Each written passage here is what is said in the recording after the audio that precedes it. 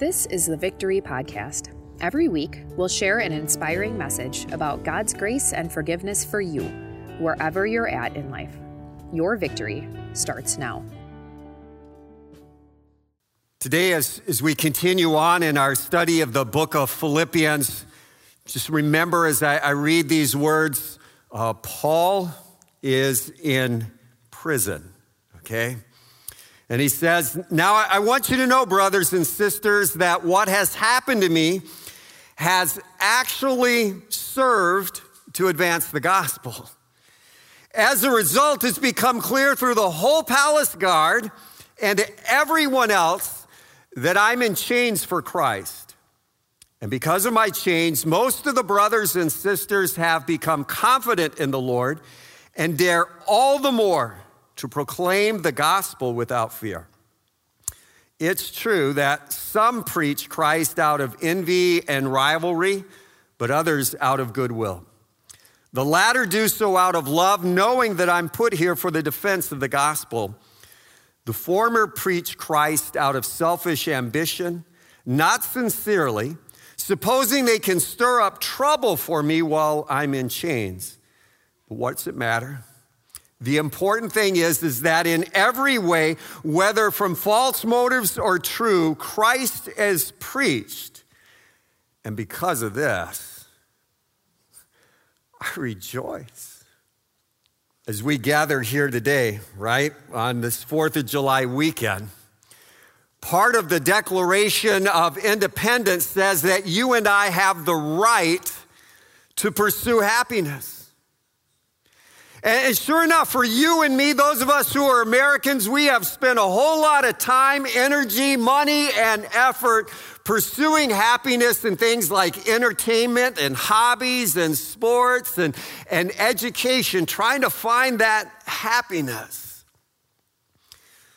And this 4th of July weekend, I don't know about you, I think I'm there. This is far different than any other 4th of July weekend in my life.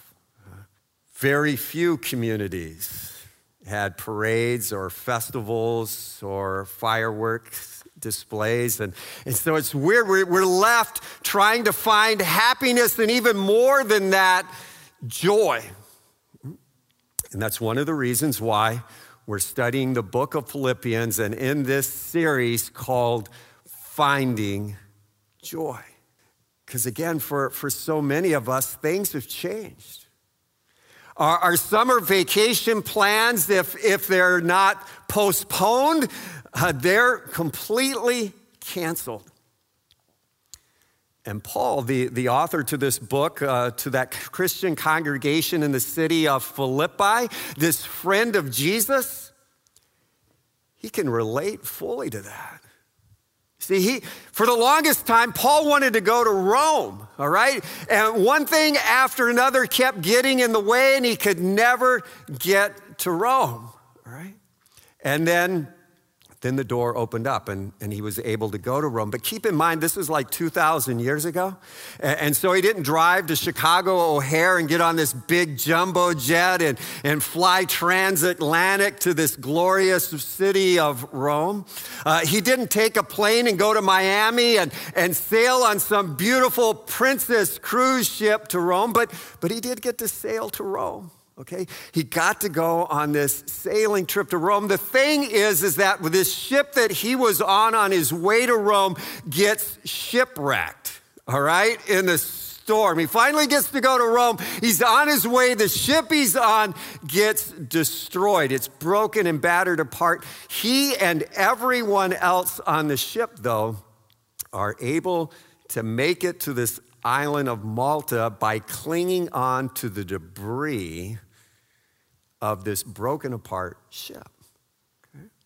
Now, if you just put yourself out in the sea, right, kind of picture that's you and you're holding on to some plank floating along, by the time you get to this island, you're frozen, all right? You are cold. And so they make a fire when they get there, and now the fire of this wood, that heat moves a poisonous snake out, and Paul actually gets bitten by this poisonous viper, right? So far his trip to Rome's not awesome, right? It's kind of making like the Griswolds movie, European Vacation, making that look like a highlight reel. But it gets better or worse, depending on your point of view. You see, Paul is able to go to Rome because he's a prisoner, right? He's a prisoner because he's been sharing the good news of Jesus Christ, okay? And so he gets to Rome, and he's immediately placed under house arrest. He's got this awesome monitoring bracelet called a Roman guard, okay? And the Roman guard is with them 24/7. They were told there's like 4 different shifts, 6-hour shifts. And so when Paul goes to sleep, the Roman guard is right there. When Paul wakes up, the Roman guard is right there. When Paul eats, the Roman guard is right there. When people come to visit him, because it's house arrest and that can happen, the Roman guard is right there. When Paul goes to the bathroom, the Roman guard is right there, okay? He is chained up. So the question I have for you is, have you ever felt chained up? Have you ever felt chained up to a circumstance or a person, a situation? Have you ever felt chained up to a job or to school? Have you ever felt chained up by a disease or a pandemic? Let's listen in on how Paul references his situation of being chained up. He says, "Now I want you to know, brothers and sisters, that what has happened to me has actually served to advance the gospel. As a result, it's become clear throughout the whole palace guard and to everyone else that I'm in chains for Christ." Okay? So you get it? Paul is having a blast, okay? Because he understands, right, that it's not him being chained up to the guard, but that the guard is actually chained up to him. And so this is really cool because Paul knows that when he prays, that Roman guard is hearing his prayer. And that when someone comes and visit him and Paul is sharing the gospel with that person, the Roman guard is hearing the gospel. All right? And you know that Paul and the Roman guards from time, they had to have these conversations. And so what we learn is that these guards who are making up the palace guard, the imperial guards, there's at least 1,000 of them. These are the guys who are protecting Caesar. They are the king's army, if you will. It becomes known to all of them the good news of Jesus Christ. And Paul's going, this is so cool. This is so cool. They're hearing the gospel. And not only that, this also is what's going on as Paul is sharing the gospel with the guards. This scripture says, Paul says, because of my chains, most of the brothers and sisters have become confident in the Lord and dare all the more to proclaim the gospel without fear.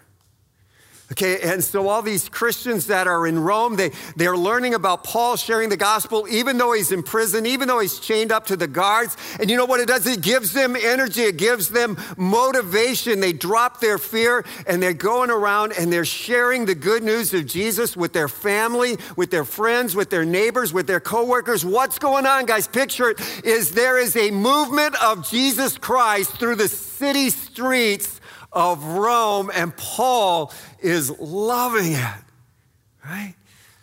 He's sharing the gospel more and more.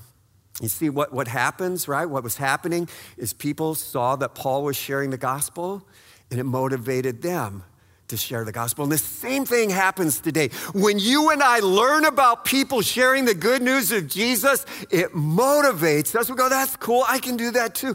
And we start to share the gospel more and more. It happens today too, right? Micah Torgerson, one of our members here at Victory, one of our music team leaders, he's going to be going on a mission trip later this fall. right? That's how it's happening in his life. For maybe you and me, it's over a cup of coffee at a coffee shop, or, we have that friend with us in the van and we drive through Starbucks and we got the coffee together and we're just talking and the good news gets shared. And as this movement of Christianity is going through the streets of Rome, Paul also lets us in on this. It is true that some preach Christ out of envy and rivalry, but others out of goodwill. The latter do so out of love, knowing that I'm put here for the defense of the gospel. The former preach Christ out of selfish ambition, not sincerely, supposing they can stir up trouble for me while I'm in chains. But what's it matter? The important thing is that in every way, whether from false motives or true, Christ is preached. Okay?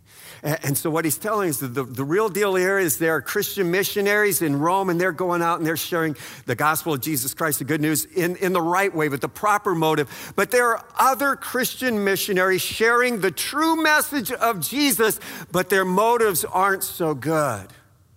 Okay? And as we look at the context, what at least one of their motives was to elevate their ministry, what they were doing, by denigrating what Paul had done and was doing. Okay, so maybe it sounded like this. Some of those missionaries were like, Paul was off to an amazing start. It was so good.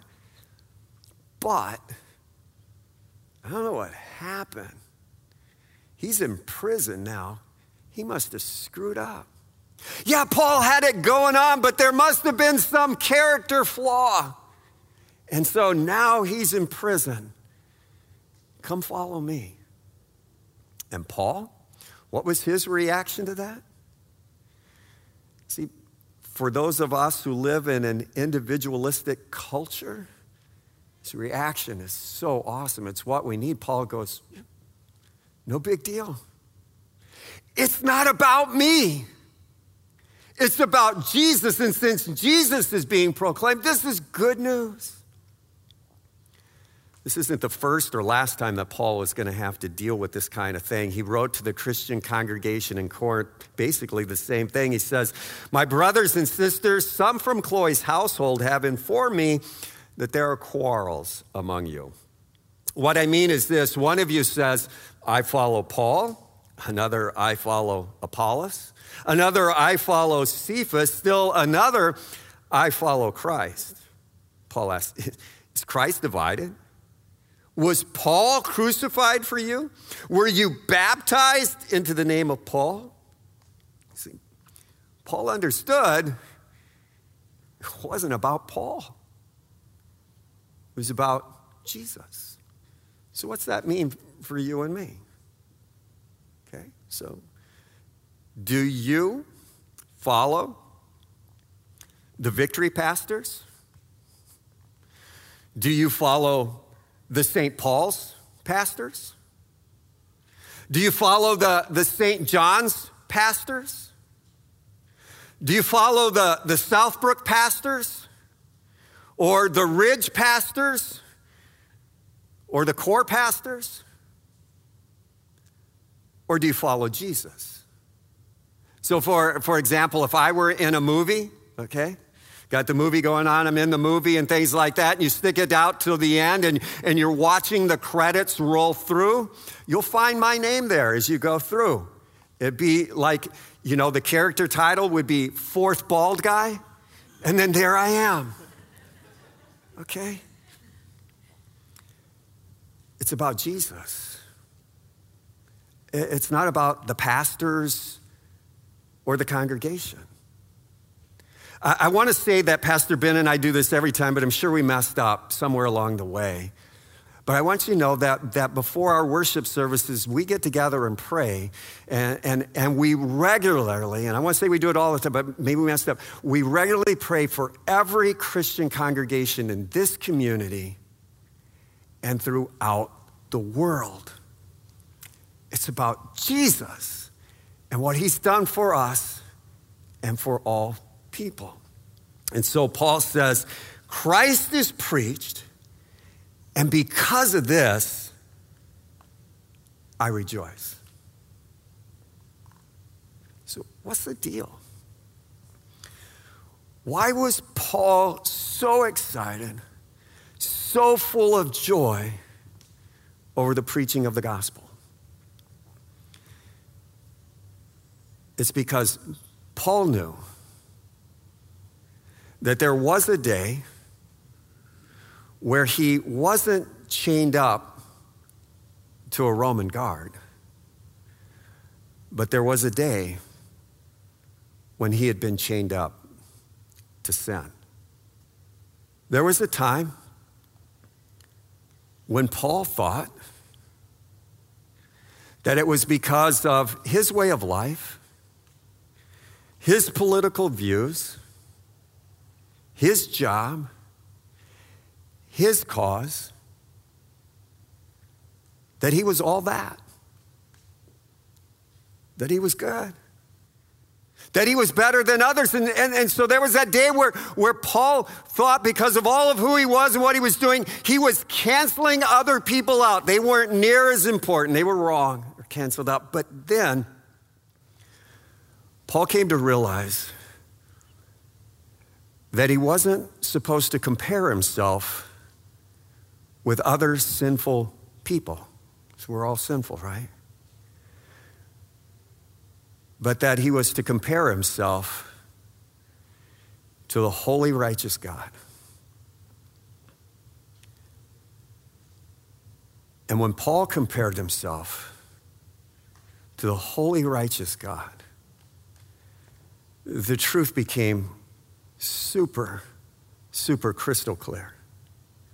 It was just like what Pastor Ben said in our absolution and our forgiveness, that Paul recognized in all truth that he said, I am the chief of sinners.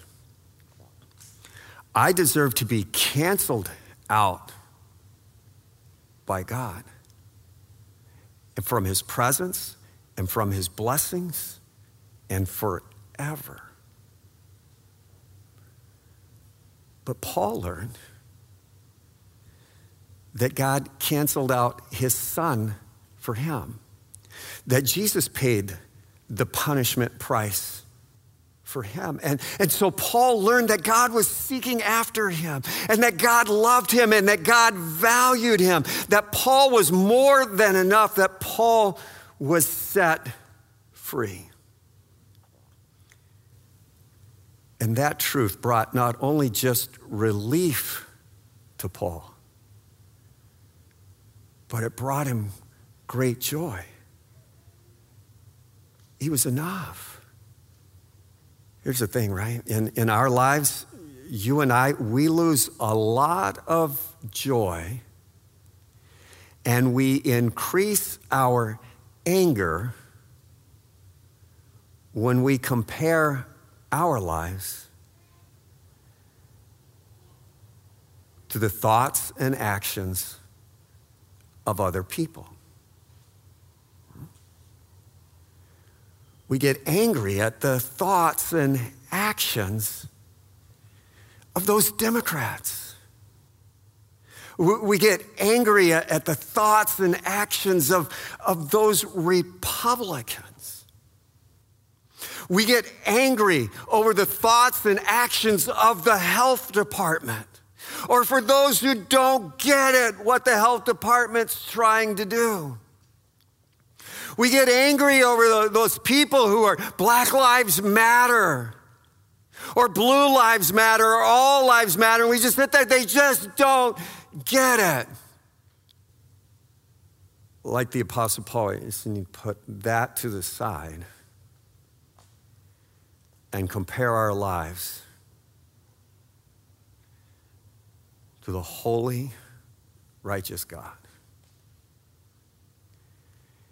And when you and I do that, the truth will become so crystal clear that in all truth and all honesty, we can say the exact same thing, confess the exact same thing that the Apostle Paul did, that I am the chief of sinners. And then that cross of Jesus takes on a whole new meaning and a whole new light. That we see the compassion and the grace of God reaching down to us and holding us in love and in joy. Telling us we're loved and we are enough. You see, the liberating truth of the gospel is that God loves us because that's who God is, and not because we've earned or deserved it. See, Christianity is it begins with God's grace, it continues on by God's grace, and it concludes with God's grace. And so Jesus comes into our lives and he topples over our idol statues and cancels out all of our sins without canceling us and without leaving that little statue place empty. He makes us new. You see, when you and I realize what we're set free from, we realize what we're set free for. When you and I realize that we've been set free, it brings us joy. And then we understand, like the Apostle Paul, that since we're the chief of sinners and that joy is good for me, it's good for everybody else and everybody else needs it. The Apostle Paul says this, I'm not ashamed of the gospel because it's the power of God that brings salvation to everyone who believes. Remember earlier when we were talking about, have you ever felt chained up to someone or something? Did you ever stop to realize that maybe, again, you weren't chained up to them, but they were actually chained up to you? And that's your opportunity to share the good news with them. You see, location is the opportunity for relationship. Relationship is the opportunity to share the good news. And the good news is the opportunity to increase joy, yours and someone else's as well. So like the Apostle Paul, who was chained up in prison, he started this whole movement just by sharing the gospel one person at a time. Who's your one? When you go about life, can you find your one to share the good news of Jesus with them? You know, maybe some of you are going, yeah, I don't know. You know, I get it's a good idea, but gosh, am I the right person? Am I the one for the job? I just want you to know you are. God has placed you in that specific spot for a reason. And he's with you. Okay? You're not going out on a mission journey for Jesus. You're going out on a mission journey with Jesus. Okay? And if you struggle, and I get that, I wish I didn't, but I get that. Just place yourself under the cross. And there you'll find your dependence on Jesus. And that will motivate you in your relationship with others to share the joy of Jesus with them. Okay. I'll be honest, I don't know what it's like. I don't know what it's like in not having joy in sharing Jesus. I've been so blessed to see people's eyes go when they hear that Jesus loves them and that he's for them, that he's their Savior. I'll be honest, I don't want you guys to miss out on that joy. Go find your one and find this joy of changing people's lives forever. Let's pray. Lord God, thank you so much for coming into our lives. Thank you for loving us, in those sins that we struggle with, that you've taken all that away. That even though our sins are numerous as the sands of the seashore, you've taken them all away because you love us. Lord, each day is a new day of your grace and mercy. Help us to receive that truth, that love, and fill us with you. Fill us, Lord, you are joy. Fill us with joy. And let us share your joy to your glory and to the joy of many. In your name we pray. Amen. Thanks for listening to the Victory Podcast, brought to you by Victory of the Lamb in Franklin, Wisconsin. For video sermon archives, more information about us, and to let us know how we can meet you where you're at, go to victoryofthelamb.com.